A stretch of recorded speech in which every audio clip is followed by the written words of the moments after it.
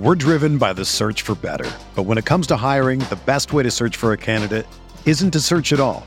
Don't search, match with Indeed.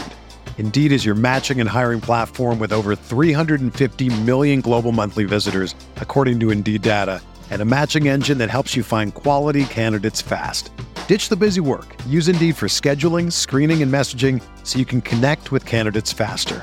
Leveraging over 140 million qualifications and preferences every day, Indeed's matching engine is constantly learning from your preferences, so the more you use Indeed, the better it gets.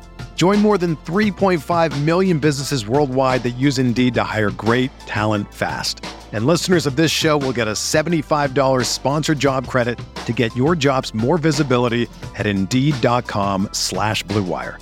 Just go to Indeed.com/Blue Wire right now and support our show by saying that you heard about Indeed on this podcast. That's Indeed.com/Blue Wire. Terms and conditions apply. Need to hire? You need Indeed.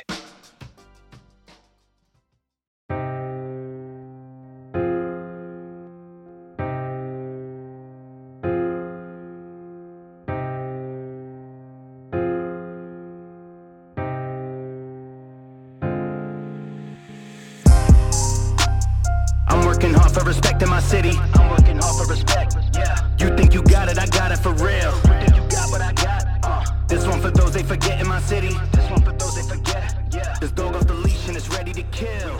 Homie, go finish. Yes, what's good, everybody? Welcome back to Veterans Minimum. I'm your host, Nick Deus. At Nick Deus10 is where you can find me. VeteransMinimum.com is where you can find all things VM.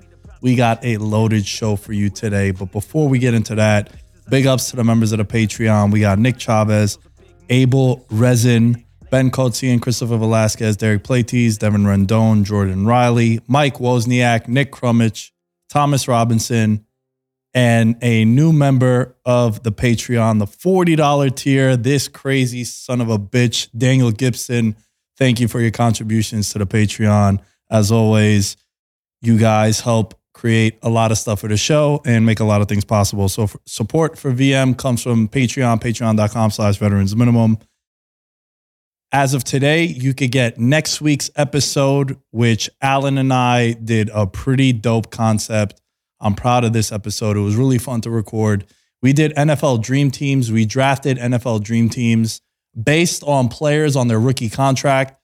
So we put our thinking hats on, or helmets, I should say, when it comes to football, and we drafted our squad. So that episode is up right now as you are listening to this on the Patreon. Over the next couple of weeks, every episode is going to be aired early for a lot of you guys that are members of the Patreon. So I know I've said Patreon way too much in the last couple of minutes, but that's where you could go and support the show. I got a couple of people coming on, Alan being one of them. We do a special edition of the People's Podcast where you guys send us the questions on the Discord, on Twitter, Instagram, Facebook, TikTok, tables, ladders, and chairs, anywhere you can find us. We got your questions, and we went about a half hour, and then I got another guest coming on. But I do want to take this time to talk about some news that went down in the NFL over the weekend, and it was, you know what, I'm going to say my guy, Odell Beckham Jr., because I feel as if he was mine first. He was a member of the New York Giants when he came out of college from LSU, and he made the New York Giants relevant again after those down years post-Super Bowl. I know I'm being dramatic and complaining about a team that I saw win 2 championships while there are a lot of other fan bases, especially one in New York with the Jets, that have never seen a championship in, the last 50 years. I know I'm being pretty critical of a team that helped bring the only championships in my life as a sports fan. But the Giants were in a down period. Odell comes there and he shakes up the NFL. He shakes up social media. He's the most followed NFL player on Instagram, Twitter, everywhere across the board. He is the most popular guy, I would say, in the NFL. And it's weird because he's a wide receiver. It's usually the quarterback. And he just signed with the Baltimore Ravens a 1-year projected $18 million deal, but he got $15 million guaranteed. And for a dude that hasn't had a 1,000-yard season since, I believe, 2017, that's a hell of a contract. he, I think, is still an elite wide receiver. And I know there's a conversation going around still about Odell and how this contract is crazy. Is it crazy? We'll have to wait and see. But I think for him at this point of his career, he's 30 years old. He's coming off an ACL injury, his second one in 4 seasons. And we haven't seen him it'll be 18 months since we last saw Odell Beckham Jr. And he goes to the Ravens. This is probably the best wide receiver Lamar Jackson has ever had. Mark Andrews, we're excluding him because he's a tight end. But as far as being an X and Y wide receiver, a guy that lines up on the outside and commands attention, this is the best player that he's ever had out there. Rashad Bateman, I still think it's yet to be determined, I should say, whether or not he is that guy because he's still a young buck. He's entering, I believe, his third season in the NFL. And there's a guy who got hurt coming out the gates too. And all the fuckery that goes down with Baltimore and Lamar Jackson, I think this is a really good deal for him. Lamar seems excited. Odell is definitely excited. They posted on their social media one another and the FaceTime conversation that they had. But what's interesting is this doesn't entirely lock in Lamar Jackson to coming back because him and the Ravens are still butting heads, but at least they're giving him something that he wanted. He wanted another weapon. He wanted a legit weapon, and that's what he got with Odell. And I'm going to defend Odell Beckham Jr. because I've been doing it for many, many years now, even when he went to Cleveland and then post-Cleveland, how it ended with Baker Mayfield and the Browns, and then he goes to the Rams. This idea that he's a locker room cancer or he's someone that you can't win with, that went out the window when he won the Super Bowl with the Rams. And I know he got hurt in that Super Bowl, but it don't matter because if it wasn't for Odell Beckham Jr., the Rams don't win that Super Bowl. What he did for them in the playoffs was ridiculous. We need to remember where the Rams were and where he was in his career. He was basically a cast-off. When he signed with the Rams, that was a luxury because you looked at their roster and they had Cooper Kupp was going crazy. They had Higbee. They had Robert Woods. They had Van Jefferson. But then what happens? Same week Odell gets there, Robert Woods blows out his knee in practice. So now what was a luxury for you is now a need. It's a massive need. You needed another wide receiver. And Odell Beckham Jr., if he doesn't go to the Rams, they don't win the Super Bowl. And I know they ended up winning the Super Bowl with him getting hurt in that game, but he scored the first touchdown. And it goes back even further. What he meant for that offense was unbelievable. In the playoffs, he had 21 catches for 288 yards and 2 touchdowns. And that one game against the Niners, him and Cooper Kupp were literally the entire offense. I think 86% of Matthew Stafford's completions went to those two guys. What he did to elevate Cooper Kupp, to open up things for Cooper Kupp and the other guys on the offense, it was no longer we're going to double and triple team Cooper Kupp. We couldn't because Odell came in and he was putting up some big games with the LA Rams, especially when it mattered most. And once he won that Super Bowl with the Rams, this idea that he was a bad teammate or a bad locker room guy was kicked aside. And I'm excited to see what happens with him with the Ravens. From a betting perspective, not much has changed. He's not exactly going to move the needle. They're 18-1 to win the AFC. They're plus 325 to win the AFC North. The regular season win total hasn't changed. It's at 8.5 wins. And for them to win the Super Bowl, they're at 30-1.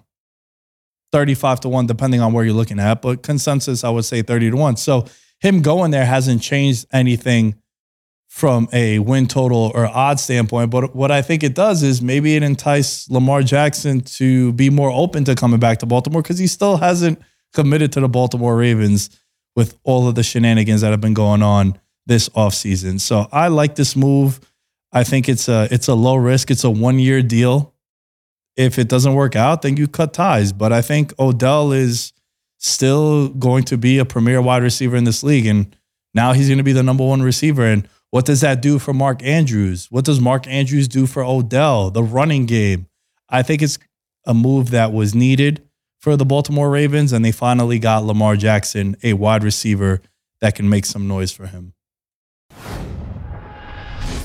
Joining me now is a friend of the podcast, a friend that I've made through content creating, and truthfully, one of my favorite people that I've got to meet. Shout out to my guy, the Wrestling Classic, for finding me my best friend in content, baby. Bo Templin, what's good? Nicky D, how we doing, champ? I'm thrilled to be here, brother. Everything you're saying towards me, I reciprocate right back your way. Obviously you've been doing the content stuff a long time. I feel like as have I, but dude, for whatever reason, I really gravitate to the shit you do. And I just think you're just legit, man. I think what you do is absolutely legit and you do it better than so many other people.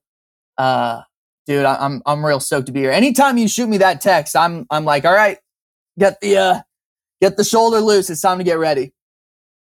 Ladies and gentlemen, I want to say I did not pay him to say those kind words. And I'm definitely, it makes me feel good to hear that, man. I appreciate you as always. Anytime I do hit you up, you always deliver, as I'm sure you're going to deliver now on this one. Bo, you and I connected, like I mentioned before, with our guy Justin, the Wrestling Classic. Always like to show him some love on here. And we kind of bonded over our love for combat sports. And over the weekend, we had UFC 287 in Miami, which, dude, I would have went if I wasn't leaving for New York on Wednesday. Because outside of Vegas, the 305 is a place that I've had a lot of fun down there. And they always treat Lamb very nicely down there in the 305. But I couldn't do Miami and then come back, then go to New York. You know, my dad would probably beat the shit out of me, be like, dude, what are we doing? How are we just blowing this money left and right? I'm sure work wouldn't have been that thrilled to just, taking these vacations left and right. But my guy got his belt back. Adesanya is my favorite fighter in the UFC. I want you to start us off, dude. How did you feel about that main event, Izzy and Pereira? It was a unique story that we don't really get all that often in the UFC. It feels like, once you've watched the UFC or the fight game for a really, really long time, the storylines become a little repetitive. It's like, oh, we've seen this before. Okay, this rivalry reminds us of this. But man, in the lead up to this rematch in the UFC, but really, their fourth fight overall, it was like, we don't get this all that often. And then with the result that we got, the only thing you could really compare it to was Juan Manuel Marquez versus Manny Pacquiao. That's the only really other comparison that we have to a main event like we saw at 287. I guess if I was to talk about one takeaway from this thing is the cemented legacy that Adesanya now will hold in this 185 division, right? I think a lot of times in the fight game, there's always going to be a boogeyman or a kryptonite to your legacy, to your career. But for Adesanya to turn around that quickly, say, I don't need the time off. I can get this guy. Like, I know I can get this guy. And then to do it, it was like, wow, for as corny as sometimes he is, and again, I'm a fan. But I'm talking about some of the criticisms against him. The people that will say he's corny, is it corny if you back it up? Like, at some point, you're going to have to just, tip of the cap and say, my God, the guy does what he says he's going to do. Dude, I want to push back a little bit, man. I coming into this event, I didn't understand the legacy talk. I feel as if already he's in that conversation of being the best 185er. He defended his belt so many times. He did the Ruby. Like, he fulfilled that one side of the belt already. He's fought 10 times in 4 years. This made it 11. This guy's active too, bro. Like, this guy is fighting every 3-4 months. His aura has always been way cooler than the kind of fighter he is. But also, styles make fights is something we always hear in combat sports. He needs guys that are going to engage with him for him to have fun fights. When he fights a cannoneer who has massive knockout power, he is looking to just counter off that. He's not going to engage with Izzy. Izzy's going to point fight him, and that's what you saw. When he had those battles with Whitaker, some of my favorite battles there, that 2-fight matchup that them two had. When he fought Romero, what did Romero do? Same thing. He wasn't engaging. So Izzy's not going to put himself in the fight. When he has a guy that's going to press him and walk him down like that, that's why you see these banger of fights. The last 2 fights that he's had with Pereira, man, have been spectacular. The one in MSG where he lost his belt, he was cruising, and then he gets caught. And then in this one, too, it was very similar to how he almost got finished this fight to how he got finished, bro. Because, he had him up on the cage, and it was the same kind of exchanges. And Izzy this time just played possum, just covered up, and then bam, catches him. And dude, that hammer fist that he threw, the way there's a slight hesitation if you watch. And I was telling my buddies, I was watching the fights with some of the guys that I do jiu-jitsu with over at Syndicate, Bo. And when they showed the replay, he does like he clutches his hammer fist. Yeah. And I'm like, bro, that is 6 years. That is 6 years of buildup. Him coming down just bam on Pereira's face. It was like, bro, this guy has not beaten this dude in so long. And he's had to hear the trolling. And this is his kryptonite. And this is the boogeyman. And how he got into MMA because Izzy put up that video in an interview saying that, this guy's going to be an alcoholic in 20 years, saying, I beat that guy once. And then he transitions into MMA. But dude, that hammer fist, Bo, I felt it in my soul, dude. So I should clarify on the legacy comment, because I'll respect your pushback on what I was saying. The way I said it maybe didn't make it seem as if I was respecting his legacy enough. I'm going to say relatively cements his legacy, right? For other fighters, of course, what Adesanya has done is first ballot Hall of Fame, maybe the best 185er of all time, maybe the best striker of all time. What I'm talking about, though, is even a step more than that, right? Like Leonardo DiCaprio having a first ballot Hall of Fame career up until 2015, but for some reason could not get the Oscar, right? And don't get me going on the whole Leo Oscar conversation, but there was still something looming over him in his career that, like, of course Leo's a GOAT. Of course Adesanya's a fucking legend in this game. But there was still story to be told. And for him to complete that elevates it in a completely different way. So I just wanted to clarify that real quick. And then in regards to him playing possum or it being the same position that he got finished in during the first fight in the UFC, Adesanya, about 2 minutes before the knockout happens, Joe makes a comment in the fight and he goes, "You see Adesanya there choose to plant and stay in the pocket." So it was about 2 minutes before the knockout actually happened where Adesanya said, "All right, it's starting to happen." He's getting a little tranced. Like he was kind of getting a little sucked in. There was a rip current being pulled by the Adesanya Ocean. And Pereira started to feel it. And he started to feel bigger. And he starts to walk taller. And his arms start to get up higher and higher.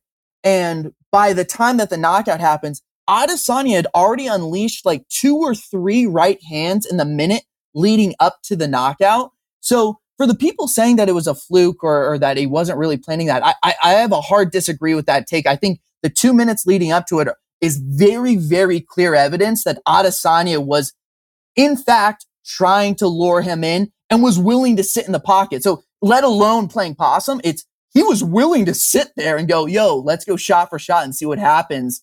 And it ended up working out pretty damn well. If you watch some of these pictures that have surfaced of the still by still from how round 1 of the first MMA fight ended, Bo, to then how it ended in the second round of this second fight, dude, the parallels are incredible. Like the same setups. He knew he could get him. And that's what just makes the aura of Izzy 10x, because he kept saying, "Yo, I know I could beat this guy." And sometimes you'll hear fighters say that on rematches or when, it's very rarely, dude, your boy Sandhagen, One of my favorite post-fight interviews ever was when he fought Jan, and whoever the announcer was, maybe it was Felder or Bisping, whoever, DC, they asked him, hey, man, did you feel like you did enough to win? And he was like, nah, not really, dude. I think he beat me. I was already a Corey Sandhagen fan. I became even more of a Corey fan because how many times, Bo, do you see a fight end? It's like, I got robbed of the decision. You're like, I don't know, man. I don't know if you won that fight. And also like O'Malley, right? The way O'Malley handled Jan, he said, I don't know. I'd have to go back and look, man. I want to say yes, but I don't know. That is more respectful, and I admire that more from fighters. And then with Izzy, going back to that,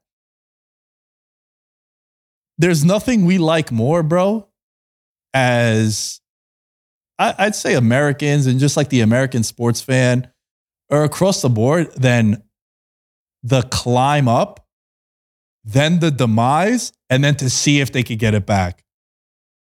And you saw Izzy get it back. And that just makes it like his aura. I keep using that word because I feel like he's a way cooler. Like he's a cooler character, though it's not a character for him. It's not a gimmick to use a wrestling term. Like that's who he really is. His aura is way cooler than the fighter that he is. And so I guess in my opinion, before I make this statement, I'm trying to run through the other sports in my head. And there aren't that many examples, but in the fight game, that level of self-awareness where you can say, I'm not sure I was good enough, or wow, do I need to really improve this part of my game, which we've heard a lot from Adesanya and Sandhagen. I got a Sandhagen story for you immediately after this. But for Adesanya or a Sandhagen guy to go, man, there's work to be done. You don't hear it that much in the fight game because of the supreme level of confidence that is required to be a top level fighter. Like if you go into a fight doubting parts of yourself, you're not winning. It's just not going to happen. So in fighting, it's even less frequent where you're going to hear a guy go, I need to go back and do this, and then I'll be better and I'll be ready to go. You just don't hear it that often because in fighting, it does require that, like, I'm the king. I'm the conqueror. I'm Alexander the Great. Like you have to have that level of confidence to be really, really good for those guys to balance. I'm this bad motherfucker and I'm going to get better, right? Oh, I want to watch a tape. I wasn't good enough in those 5 minutes, whatever it might be, however they want to bring down their ego. That is the coolest part to me. I guess Giannis, and I'm a Giannis stan for the Bucks. Like he does a pretty good job of that, I think, where he holds that like king mentality that I'm the hardest working dude in the game. But also, if I don't get these shots up in the gym, I'm not going to be the best in the game. So I was trying to think of like other players who do that really, really well. Back to Corey Sandhagen. I want to say this. Did you listen to him on Joe Rogan last week? I saw some clips. I haven't gone to that yet. Okay. So I'm now working at Vayner Sports. Let's go. My guy. Yep. Corey Sandhagen is one of the clients, one of the fighters that we represent. So after Corey's win, we're having our team meeting, right? And they go, oh, Corey's going to be appearing on Joe Rogan next Thursday. Man, would it be great if we could send someone out there with him? And then they said, Bo, do you know Corey? So one thing turned into another. And I actually went with Corey to Rogan's studio last week. Wow. When he was recording the podcast. So I wanted to share that. So got to spend a little time with Corey, the coolest, chillest dude of all time. And obviously, I mean, we're fight fans, we're podcasters. Getting to shake, Joe's hand is an incredible feeling. To have recorded my first podcast in 2014 and then be in his studio was just like, holy shit, man, this is bananas. So yeah, a lot to tell there, but yeah, definitely a story I wanted to share with you. But man, that supreme confidence with that level of self-awareness is perhaps the most remarkable thing about those elite level fighters. Dude, that's breaking news because you didn't text me that, which I'm a little offended, but I do like that you mentioned it on the show and to get my natural reaction. That's dope, bro. I was really close to telling you before we started recording, but I was like, oh, let's see if it comes up in combo. Yeah, oh man, that's awesome, bro. I'm so happy for you. I'm glad that you got that gig, and you know how the game goes, bro. It's a roller coaster. It's a marathon, as Nipsey Hussle would say.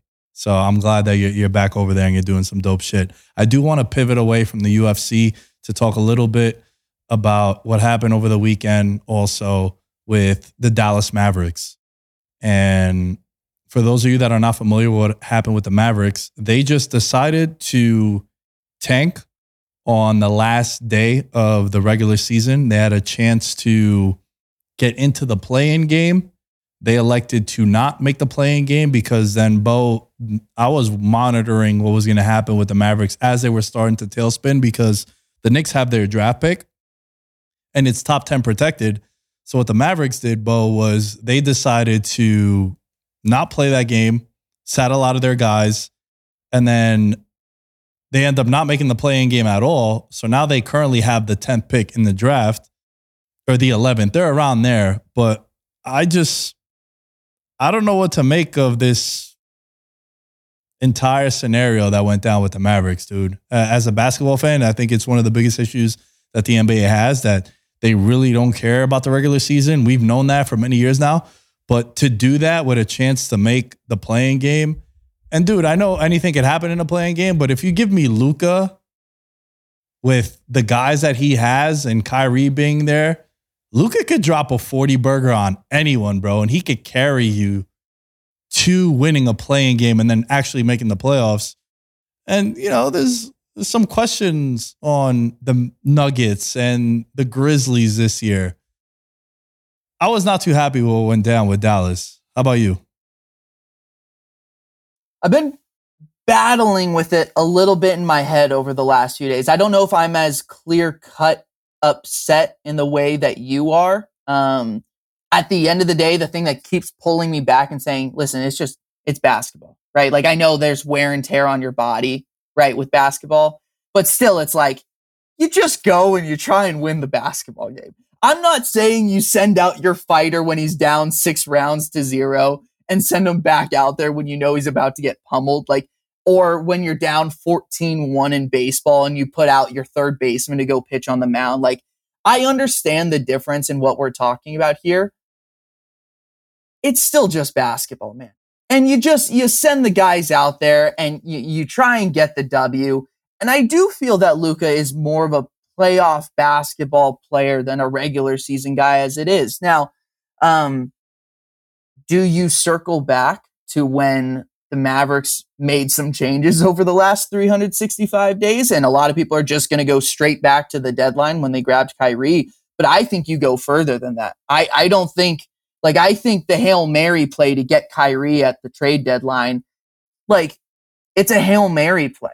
I think the bigger issue is, like, man, why did Brunson want to leave? Or why was he not brought back? Or why was the invite not there? Why was there tension with Porzingis during his time in Dallas? Like, I don't know. I don't view this Dallas situation as much of a 1-year problem or a half-season problem as much as there might have been some signs looking back to the last few years where things aren't running as smoothly as they might be. And yet, while we have this conversation, Bill Simmons goes last week that there's a chance, or he's just talking for fun, but that they get Draymond and LeBron, and then you've got Luka, Draymond, LeBron playing together. So all that being said, Dallas could be back in great contention next year. But man, the last 18 months, not a great look. It's not just the last 3 months. It's wild that you mentioned that, and I agree to a certain extent, because they were just in the Western Conference Finals. And it's from there, it's just been a nightmare.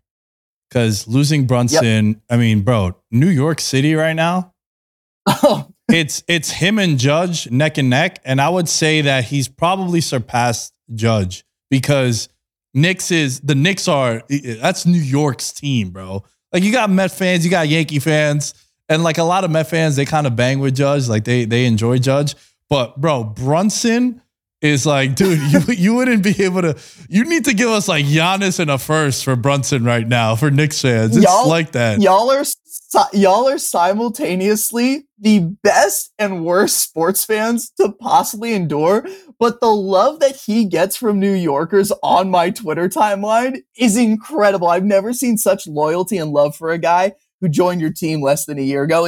It's remarkable how much y'all love him. Dude, when you've had trash at that position for 3 decades, that's what happens when you get a guy and you're like, holy shit, he's an all-star. And he's not a psychopath out off the court too. Like it's been a great love affair. But to circle back to what you said, man, I was kind of conflicted too, dude, because I've been on Kyrie Irving being the worst kind of teammate that you could have. I've shot all these videos, the divorce analogy. I've gone on and on about it. I feel like I record it every time because it just validates it more and more. And when they first got him, Bo, I was saying to myself, you know what? I kind of like it because they're making the attempt to build around Luka. But then when you look at it, it's like, yo, you did the same thing with Porzingis. That didn't work out. You did the same thing with Kyrie. And when you get these big pieces, these big names, remember, we're talking about Porzingis when they first got him. It was a big deal. It was a really big deal. He only left New York because he told New York he wasn't re-signing with them. So the Knicks finally made a good decision and they said to themselves, yo, we're not going to just let this guy walk when we could get some assets for him. But then some reports coming out now that Luka after 2024 might be entertaining the markets. You're souring. If you're the Mavericks, you're making all these attempts, but you're also souring the one piece that you might want to give like ownership of the team to. Right? Like this is a guy where he's a top 5 player in the league. He's still super young. He doesn't have a track record of missing time because of injury. All these decisions, yeah, you're making the attempt to bring these guys in, but it's not working, bro. And you're kind of souring the one guy that you should be catering to. That's how I feel like. Yeah, I mean, the truth of the matter is that we don't know what Luka is saying behind closed doors. Like, if at the trade deadline, Luka was saying, guys, we have to do something. I don't care what it is, but if there's not effort shown, I'm going to be like really upset. Then you go, all right, the Kyrie stuff makes sense. Like, I'll say when the San Diego Padres a few years back, like, 2015, they started to turn things around with new ownership. They started to spend money. People were still upset because the Padres weren't performing up to that level. But I was kind of sitting back and saying, this is way better than anything I've dealt with in my lifetime as a Padres fan because they're trying. Like, at least with this Dallas team, like, they're making moves. They're making an effort to be better or at least try different things with Luka.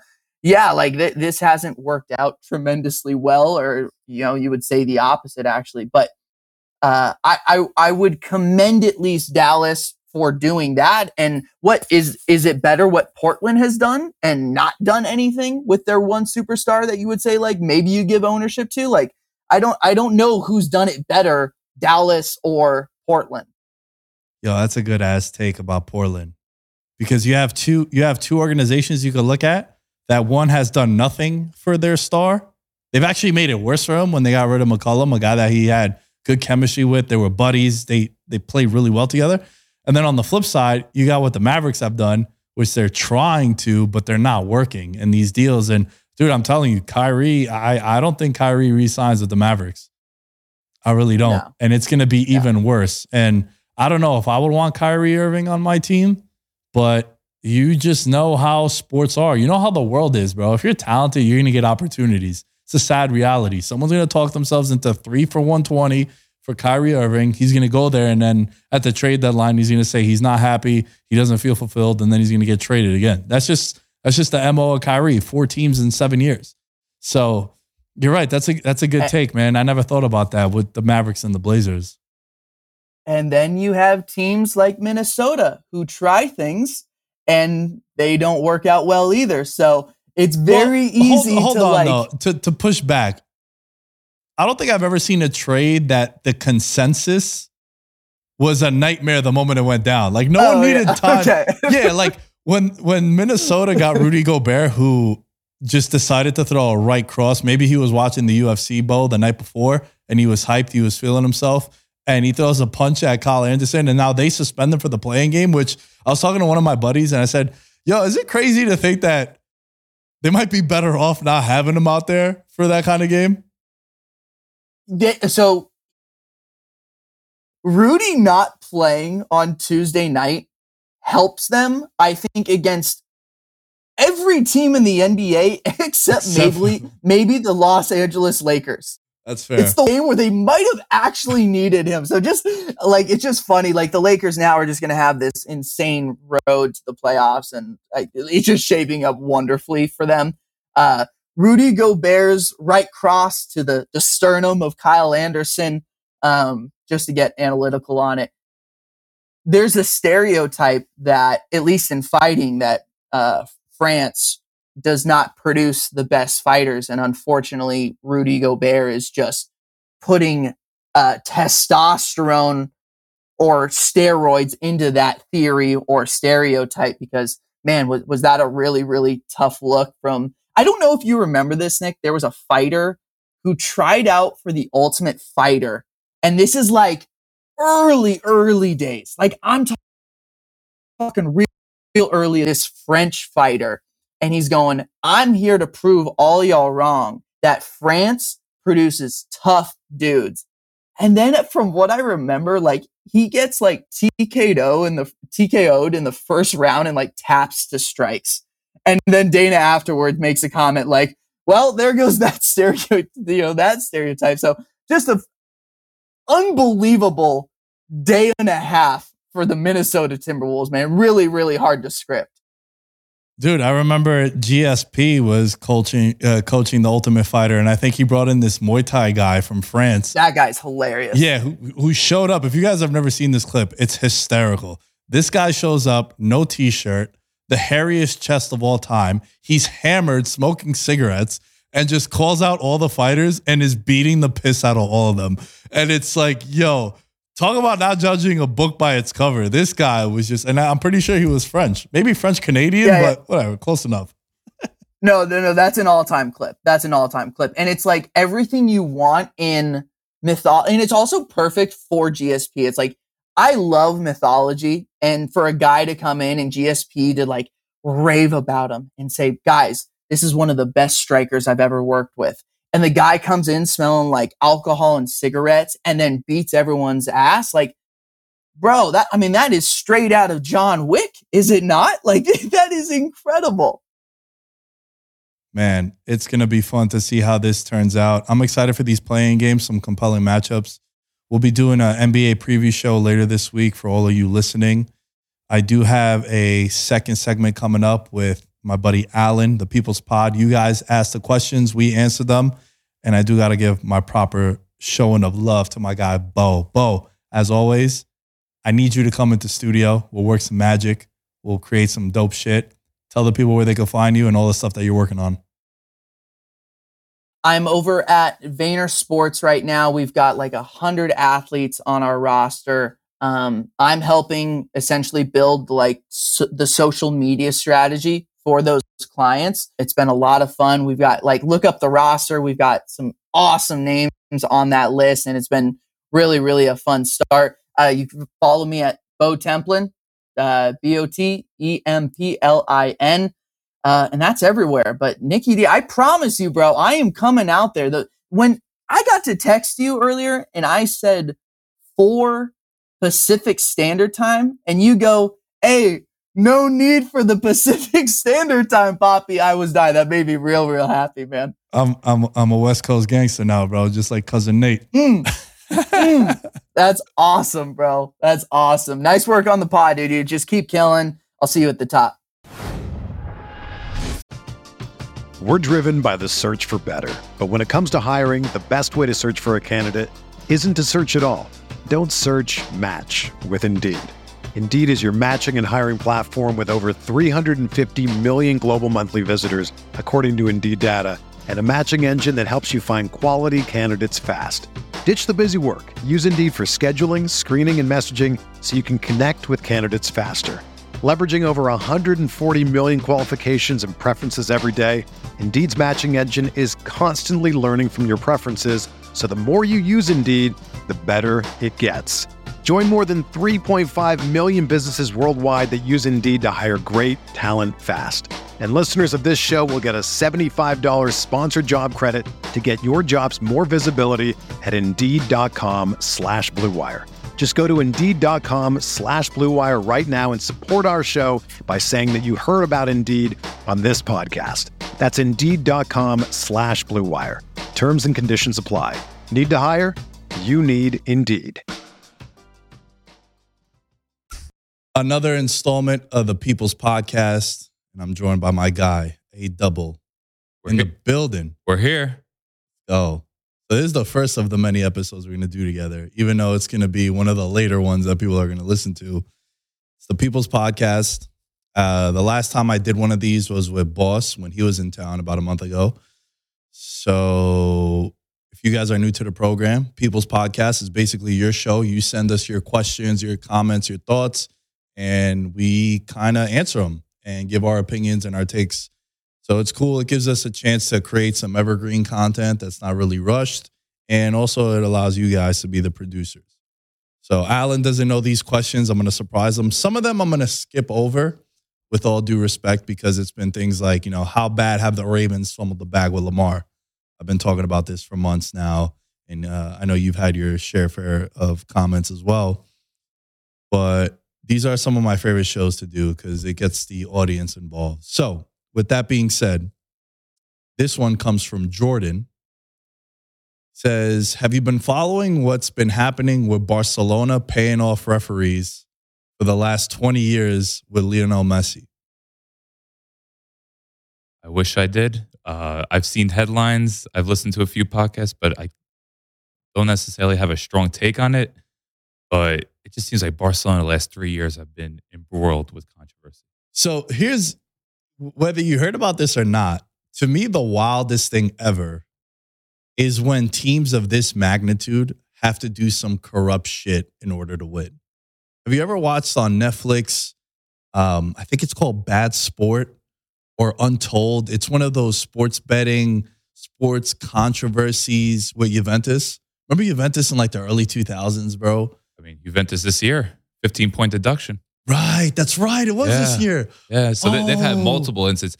But Juventus was more, this wasn't with referees. This is more of dodging the books during the pandemic with player wages. So this is a little different. This one is different, but the one that happened in the early 2000s, for those of you that don't know, clarify, before the 2006 World Cup, which ironically Italy won. So this was 2006. Yeah, that's right, because Buffon was the goalie for both, and he was like a Juventus lifer. So what happened in the early 2000s, Juventus is one of the top teams in Europe, one of the best teams in Italy. And what they were doing was they were paying off referees, but they did it in the most sly devil dog way ever because they weren't rigging the games they were playing. What they would do is when AC Milan was going to play them in 2 weeks, they would pay the referee that was reffing the AC Milan game before they played Juventus. So what they would do is they would give a red card to like Gattuso or like Andrea Pirlo, or maybe maybe not a red card, but you accumulate a lot of yellows, you end up missing games. So what Juventus was doing, they'd go and it's Sampdoria against AC Milan. They'd go and they pay the referee, 50,000 euros or whatever it was then. I think it was the euro then, but whatever. They would pay them and they'd say, hey man, make sure Kaká and Gattuso, Pirlo, Shevchenko, if they're on yellow, Nesta, have them miss that game because it gives us a better chance to win when we play them. And they end up steamrolling and they end up winning the league, and then the controversy and the corruption comes out. And my question to you, bro, and it has to kind of tie into this with like Barcelona, isn't it wild that these teams are doing it when they don't need to do it? Like if Sampdoria was doing it or Getafe in La Liga, right? Think about it in digging deep into those mid-table teams. Yeah, like if it was like if it comes out 20 years from now that Leicester City paid off referees, you'd be like, I'd be heartbroken. Stop. I'd be heartbroken too. Greatest upset in sports history, 5,000 to 1 to win the Premier League at the beginning of the year. They were the favorite to be relegated. like more than any other team. Like they were more favored to be relegated than any team was to actually win the tournament. Yeah. And since we always try to get a Greece angle, and Claudio Ranieri got sacked by Greece after I think it was the 2014 after World Cup. They're going to qualifiers in 2016 Euros. The 3 games, they're like, all right, you're not it. So Claudio Ranieri, legendary Italian manager, gets sacked by the Greece national team. Go, baby.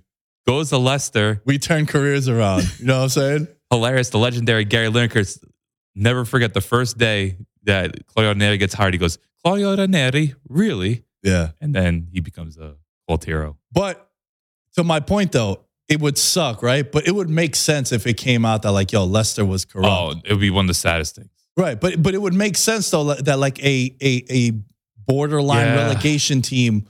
But when it's a powerhouse like that, it's like, bro, you have like they had Nedved, they had all these like dominant world-class players on Juventus. And the same thing with Barcelona. It's like, bro, did you really need to have referees paid off? You had Messi, you had Neymar, you had all these stacked teams and Xavi and Iniesta. Like that's what blows my mind with these. And it's really sad because like the late 2000s, early 2010s, Barcelona was the gold standard. Yeah. Everyone wanted to watch Barcelona. They were the must team to watch. They, the 1-2s, the tiki-taka, like they cultivated a whole style.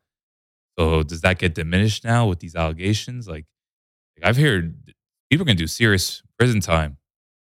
Oh, yeah. Yeah. Especially when you have the sports books that get into it, too, that have lost money because of these things and just people losing money, betting on things that were being corrupted. Right. I know PK's probably going to have to go to trial because he was there probably the longest. He's got a multitude of issues. PK isn't going. He's on a run that he shouldn't really be proud of. He's it's been a rough for. Usually retirement, you're supposed to go swimmingly to retirement. You're not supposed to be making more headlines. He somehow made more headlines. Yeah, and he got a diss track after him from Shakira. Great girl, by the way, right? Yeah, without question. All right, this one comes from Bernsey. If you were in charge of renaming the Washington football team when they were figuring it all out, before they became the Commanders, what team name would you have come up with? And part 2, is there any team name in other sports you think could be changed, should be changed, and what would you change them to? We got to come up with an upgrade on the spot. The Washington, then I feel like there's always a patriotic theme to it. Look at Nationals. Dude, I thought the best name for them, and you'd be able to keep the skins sort of tagline to it, would have been the Pigskins. Really? The Washington Pigskins. It's football. Yeah, and they got the mask. Yeah. They got. I just never liked the style, but it does fit their brand. Yeah, because our buddy Josh is a huge Washington fan, and he still calls them the Skins. A lot of people still call them the Skins, and you'd be able to still, like, obviously Redskins is a no-no, but Pigskins it would fit, and then you would still have Skins. Commanders is cool. Commanders just sounds like a XFL football team.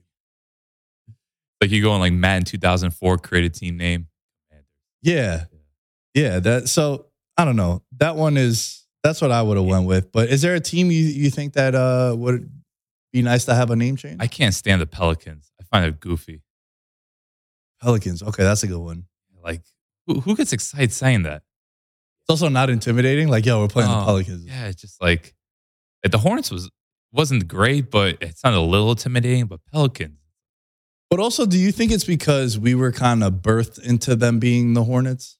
Like the Hornets were a team that was like the Hornets was an original franchise, right? Like I think that has something to do with it too, as opposed to us having a brand new team name that people still call them the San Diego Chargers. Oh yeah, like you listen to National Football Podcast and they still do it. It just comes off natural. By the way, do you want to mention the Jazz? Another goofy name. Yeah. Yeah, but the Jazz, again, they've maybe because we were birthed into it and they were already the Jazz, it doesn't seem as goofy, but I get what you're saying. Those jerseys, oh my God, iconic. Yeah, the orange ones? Oh, no, I was talking about like the purple, blue, the frostbite. With like the late 90s. Yeah. Those are classic. Dude. I recently watched The Last Dance again. I watch that randomly. Like every 6-7 months, I kind of watch that, and then I get so amped. You do up for motivational purposes? Yeah, that get re-inspired a little bit, and just like MJ's whole motto and what he stood for, and obviously they had those bloodbaths with the Jazz all those years. I was like their arch rival out west. So it was cool because I saw those jerseys again. Yeah. How about you? I think for me, well, changing the Commanders, I would have put it to the Pigskins. And then I want a team name to be the Legends. I'd get behind that for so many reasons. What team could use that? Dude, the New York Legends would be hilarious. The Las Vegas Legends. That flows, bro. But Raiders is cool though. Like you can't get rid of it. Raiders. Well, Raiders is an iconic franchise. Yeah. So that one is it's similar to like what you said about the Jazz. Like they're not as iconic, but what I mean is they've been around for 40, 50 years. Right.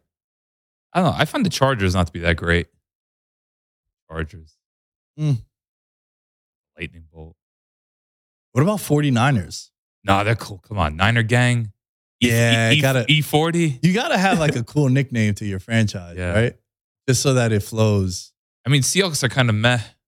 Seattle Legends. Ooh. Seattle Legends. Now we're talking. We need a team named Legends. The logo is just someone drinking an IPA. Yo, you remember the New York Hitmen? Yeah. In the XFL, the OG team? I mean, Metro Stars was cool too. Metro Stars was dope. I just think of Brian McBride with a bloody nose. Yeah. Damn, bro. That's a great question, man. You guys thinking. Yeah, putting my marketing hat on. This was a good one.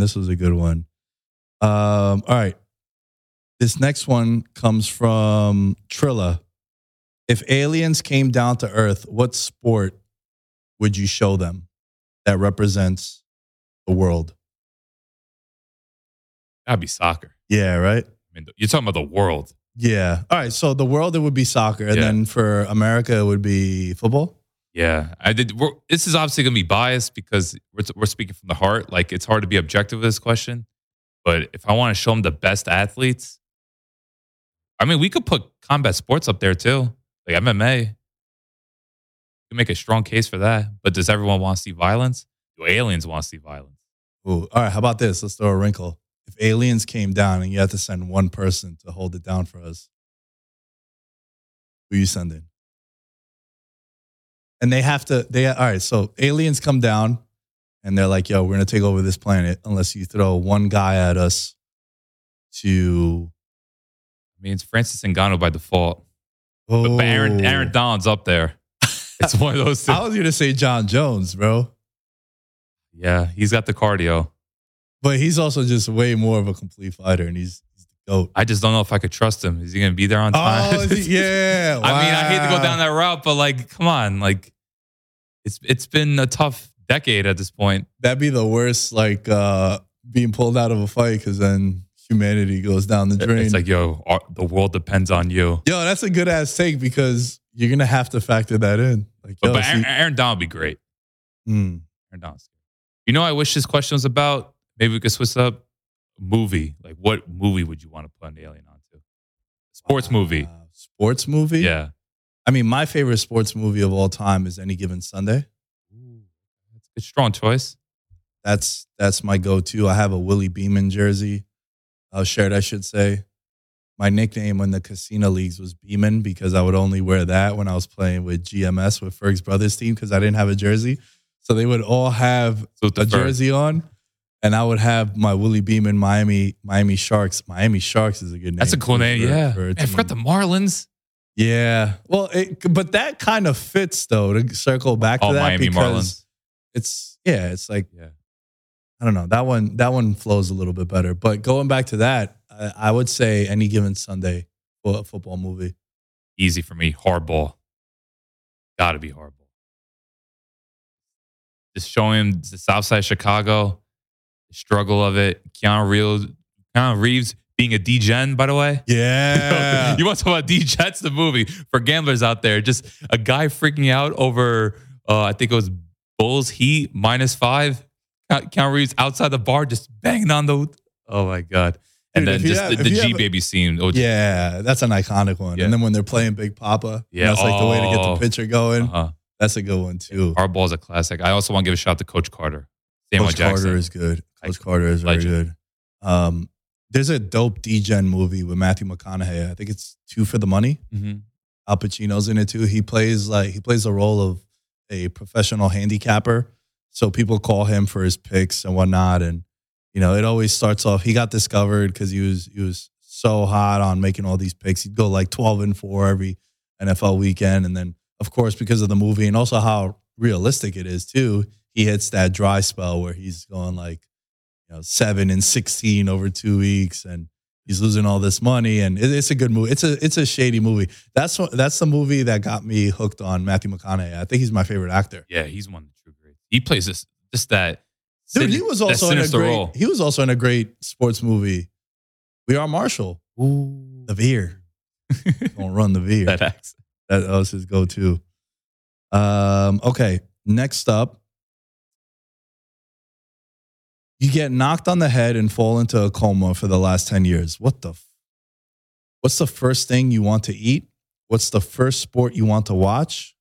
And who's the first person you want to contact that isn't your parents, partner, or friend? All right, so let's go. Let's break this down in order. What's the first thing you want to eat? Steak. Steak? I need meat. Damn. Nice prime rib. Okay. Filet? Yeah, sure. We'll go with pizza, bro. I'm a pizza stan. Yesterday I was telling you. No one's going to say no. Dude, I ate two buckets of fries at In-N-Out, and which, by the way, sucks. In-N-Out sucks. If you guys think otherwise, shame on you. That place is horrible. Strongly lackluster to keep it professional. Bro, listen, everyone that was in my DMs and on Twitter telling me about In-N-Out, every single one of those people are from the West Coast. So you're all biased as hell. Because In-N-Out was very basic. I did not like In-N-Out whatsoever. But I did have 2 of their fries. And I turned to Alan. I'm like, yo, fries, pizza, and beer are the 3 reasons why I'm not like 25 pounds lighter. Because I consume those way too much throughout a week. Just an American. It's the best. It's the best. So yours is steak, mine is pizza.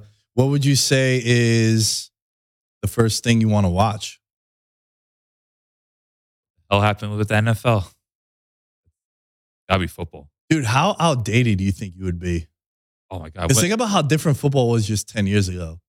Like besides Aaron Rodgers, I mean, Brady retired now. So it's Rodgers and who else when it comes to quarterbacks? That's been around since then, still playing at a high level. Oh man, if I would have got out the coma and seen Matt Ryan this past year, I would want to go back in the coma. That's how sad I would be. See Matt Ryan play this year? Yo, that was rough. Oh man, that was rough. That would not be a good way. I think the NFL is a good choice. I would also want to say, I'd probably say basketball. Because basketball has changed in the last decade so much. Still seeing LeBron on his 3rd team. Yeah, you'd see LeBron. That'd be weird. You'd be like, damn, why is it? Well, does no one want him? You'd want the backstory to that. He went back to Cleveland? Yeah, you'd see Durant being on multiple teams also.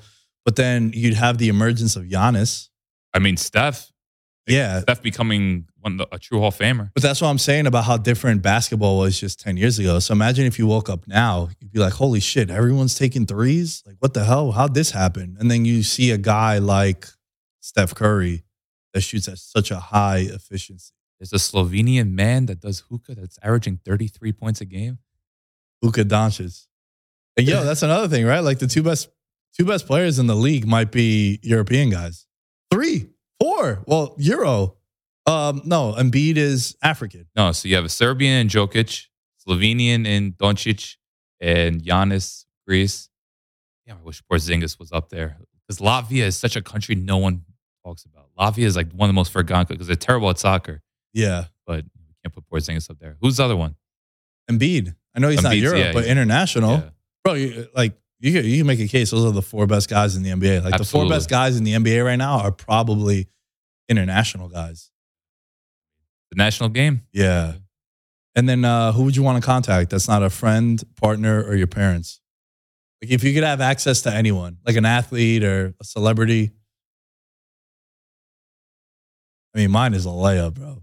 Who's yours? Stone Cold, dude. Oh, wow. Okay. Stone Cold Steve Austin is my answer to about 98% of the questions to my life. It's like, yo, worst comes to worst, like what would Stone Cold do? Reach out to Stone Cold. Shout out Stone Cold. Oh, man. I don't want to keep you waiting. I'm just thinking of like random people on the top of the head. I got a good one for you. That would be your favorite rapper. Jeezy? Cuddy? Yeah. I want to know about sports though. Like, Cuddy's gonna tell me about psychedelics. Psychedelics. Jeezy's gonna tell me about the real estate market. Cuddy will tell you about Joe Burrow. Oh, that's right. Come on, bro. That's true. Cuddy was on the way. Oh, Ohio's own. yeah. All right. Anyone off the top of my head? Because he's in different industries and I respect what he's doing, man, so much. I love to talk to Michael Strahan because I love how Michael Strahan's gone to entertainment now. Yeah. Yeah. And he still does Fox Sports. So I think it would be cool. I think if I want to know about my favorite sport and what's going on in the general world, Michael Strahan's really on the pulse. Nate Burleson's up there as well. I really like how these former athletes, Strahan Hall of Famer, are now transcending into national news. Yeah, Burleson is really dope too. He's another one that's done that. And then I would say my favorite like TV analyst is probably Ryan Clark. Ooh, definitely. He's my favorite because I know we've had the conversation in the past too. Just because you've played a sport doesn't necessarily mean you're going to be a great person on air. Yeah. We won't bury anyone, but yeah, there's some athletes out there. Yeah, but Ryan Clark to me is probably one of my favorites as far as JJ Redick also. JJ Redick is really good. I just want to talk to like as much as I love artists and athletes. Like right now, I'm just thinking of like people that are just in the media space day in and day out, putting out the best content and just giving you things to think about. That's why I love what you said about Ryan Clark. You mentioned JJ Redick. These are the guys I want to. I picked Strand because he's doing it in multiple fields. Last question that I have here. Again, shout out to everyone that sent questions, but a lot of them are topics that we've covered over the last couple of weeks. This one is a New York sports question, but I want to phrase this as far as just like bandwagon fans in general. Does it bother you when new fans come out of nowhere to support a team that is now winning?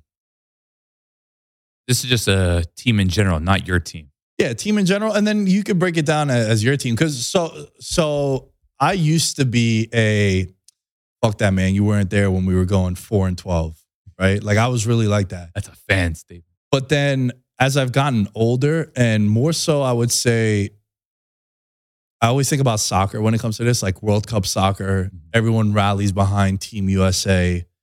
And then it's like, yo, you weren't there like shooting in the gym, right? Like Drake said, but you weren't there watching CONCACAF against Guatemala and Mexico bloodbaths that they would have and Gold Cup games. Like you weren't watching.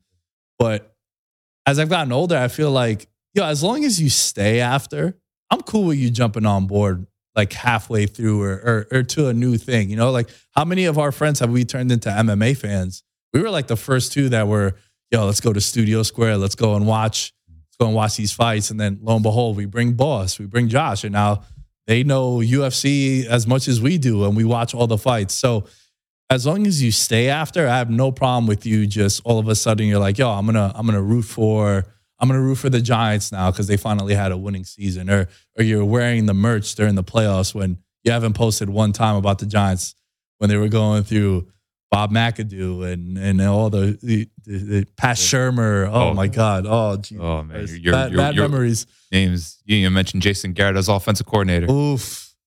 Jason Garrett was hilarious because he was like, oh, my boy Danny turned it around. It's like, bro, you're the reason why he didn't turn it around. Of course he turned it around now because he's not over there asking him to throw swing passes 12 times a game. Yeah, we're going to run a bubble screen on 3rd and 12. It's going to work that 5th time. Yeah. We're going to get 8 yards. But yeah, I think just being older, more positive, I think you just embrace it. Now, I think you want them to be a little level-headed. Like, don't be overly, like you can be passionate, but don't be like, don't be falsifying about it. Like, don't become disingenuous. Like, okay, you can hop on the bandwagon, but don't be like, oh, I've been here for 10 years. Like, just don't be fake about it. What really drives me crazy is when, say I'm watching, let's use the World Cup as an example, right? Say I'm watching. I mean, I think I'm the best example given Croatia's past 2 success. I mean, that bandwagon got huge, particularly in 2018. Yeah. No, for sure. But what I'm saying is like, I don't know if this has ever happened to you, but I've experienced it a ton where I'm watching a World Cup game. I'm watching a soccer game, right? And I'll be at a bar or I'll be at a buddy's house and we're watching the games and they're not exactly soccer fans. And they'll be like, yo, who's who's the guy I got to watch? What's the player I got to think about, or who's like the main attraction? And I'll say Vinicius. We're watching Real Madrid. Like, yo, Vinicius is like, he's the next Brazilian megastar. And say Vinicius has a bad game, they'll be like, oh, yo, he sucks. He's terrible. What are you talking about? Oh, okay. That drives you crazy. It's like, bro, he had one bad game. I'm telling you. Like, I watch this dude all the time, and he's a killer out there. Picked a great time to have a bad game, by the way. Thanks for that, Croatia. Oh, yeah. He got subbed off 20 minutes. My boy Josip Juranovic had him on lock. So, what a time to be alive. But nevertheless, yeah, I don't like those one game takes because, like, I'm telling you, and you could do your own research. You can watch the highlights. This man is as prolific as it gets. He's on top of every stat sheet. And now you watch one game and he sucks. Really? Every elite athlete's going to have their bad games. Yeah, it's happened a ton where I'll watch like Team USA. And they'll be like, yo, who's the guy? And I'm like, yo, it's Pulisic. And they watch the Netherlands game. It's like, yeah, it's like, bro, I'm telling you, bro. Like, he plays on Chelsea. I'm like, did you watch him against Wales? Did you watch him? Like, that whole group stage, he was terrific. Oh, yeah, he was amazing. So that's why it was so devastating when he got hurt at the tail end of that game, because people saw his impact, and he was the only guy. He's a legit game record, man. It's just that the MO of his career is just at the worst times, he just gets injured. Yeah.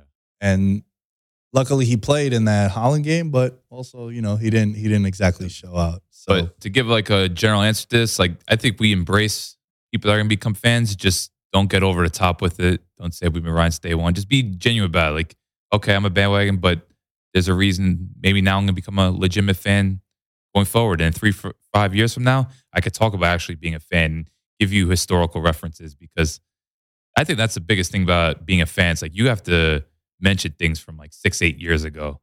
Like that's cool. Like we could talk about the Giants, Falcons, USA, Croatia. Like, being a fan is like knowing games, knowing moments, knowing your reactions to things. So that's kind of the hope with fans coming on board. It's like, okay, you just started out, but hopefully 3, 5, 7, 10 years from now, you could talk about moments. And those are the best conversations. Yeah, dude. I mean, I use myself as an example as we start to wrap up here, where when it comes to, like, from when I went to Buffalo, hockey was so big up there. And it was right around the time when like Ryan Miller was the goalie for the U.S. team in the Olympics, and like he was on the Sabres, and even the dudes on my floor, they played for the hockey team. We called them the Canucks because there were these like 4 freshman dudes, and they were from Vancouver. And wow, what a terrible voice crack! You heard that? Jesus Christ! Saturday morning, and they were playing hockey, so like we would go out to watch hockey games and shit. So I got really into hockey. And then from around like 2009 to about when we started Veterans Minimum in 2015, I was watching the Rangers like every night, bro. Like I was watching like the Ryan Callahan, McDonough, like that era of the Rangers, and obviously Lundqvist. I was watching. Were you making it nasty? Well, yeah, they had gotten him over there around that time too. Shout out Dylan. And then, but like with Dylan, I would never like portray myself to know more than him. Right. So I would talk to him and be like, yo, is this guy like good? Like, who's the guy we got to talk about? And ask questions. Yeah, asking questions is a good way to like get informed about things you're not really familiar with or know of. So that's my thing when it comes to that. Like the bandwagons, you're always going to have bandwagoners, but I welcome you with open arms. I would love for you to stay though. Yeah. Like, I don't care if you hop on now that the Knicks are going to be in the playoffs, or now that the Giants have, they're coming off their first playoff appearance in X amount of years, or whatever it might be. Like even you in the international soccer, if like people are going to be on the Croatian bandwagon now, it's like, just stay. I don't mind that you came because they went to the World Cup final in 2018, but stay now. Watch the Euros. That's what I'll say. Because I know, look, some sports are different. Like you're not going to tell someone watch qualifiers if not really into it, but like check out the international tournaments. They're in the summer for the most part. Please, no more Winter World Cup. Never again. But just show the urgency and the commitment. Like, okay, I'm going to understand the game more. And because I think we all just want positive experiences. Like, even if you're not that big of a fan, it's like, it's cool to celebrate people. Give them a high five, a hug. Like, nothing wrong with that. So, but ultimately, it's just like, if you really want to be a fan, you got to start building up those memories. Because those are the best things about being a fan. Like, you could talk about 2011 for an hour. Oh, easily. My favorite, I think that's my favorite sports moment. Better than 07. Being at that Super Bowl. Yeah, man, because that one, I feel like I understood football more. Was older, experienced the Deshaun Jackson punt. Like, it was the Jets were having those back-to-back championship years, and it's like, it's a Jet town. And it's like, all right, well, fuck, is it? You 2 start years. Questioning. Yeah, they had a great stretch there for 2 years, bro. Back-to-back AFC title games, like that's something you should definitely be proud of. Absolutely. Yeah, it didn't end the way you wanted, but it's guarantee you Jet fans would sign up for that now. You know what I mean? So they haven't made the playoffs since. They haven't made the playoffs since. And now that the Kings made the playoffs, they're the longest drought. That's crazy. Aaron Rodgers, time to go to work. Yeah, it's hilarious. He hasn't been there yet. It's not official. But again, let's not harp on it too much because at the time we're recording this, he's not a Jet, but maybe in 2 weeks he will be. So, yeah, there it is. Another installment of the People's Podcast. Thank you all for sending your questions on Instagram, Twitter, and most of them as a perk for being a Patreon member. We took it from Discord. Join the Patreon at patreon.com/veteransminimum. You'll be able to get these episodes out early in advance and a lot of cool things on the horizon with Veterans Minimum. And as far as I go, at NickDayis10 as you can find me, veteransminimum.com as you can find all things VM. And Alan, where can they find you? Alan Sturk, ALLEN-STRK. Catch you guys next time. Property bills.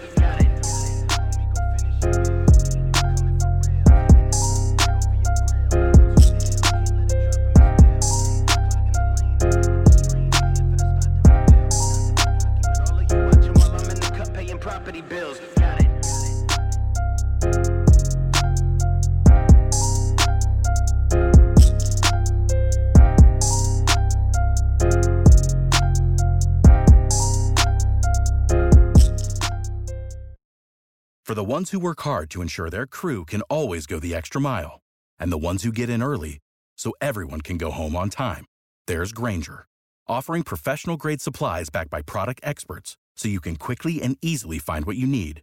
Plus, you can count on access to a committed team ready to go the extra mile for you. Call, click Grainger.com, or just stop by. Grainger, for the ones who get it done.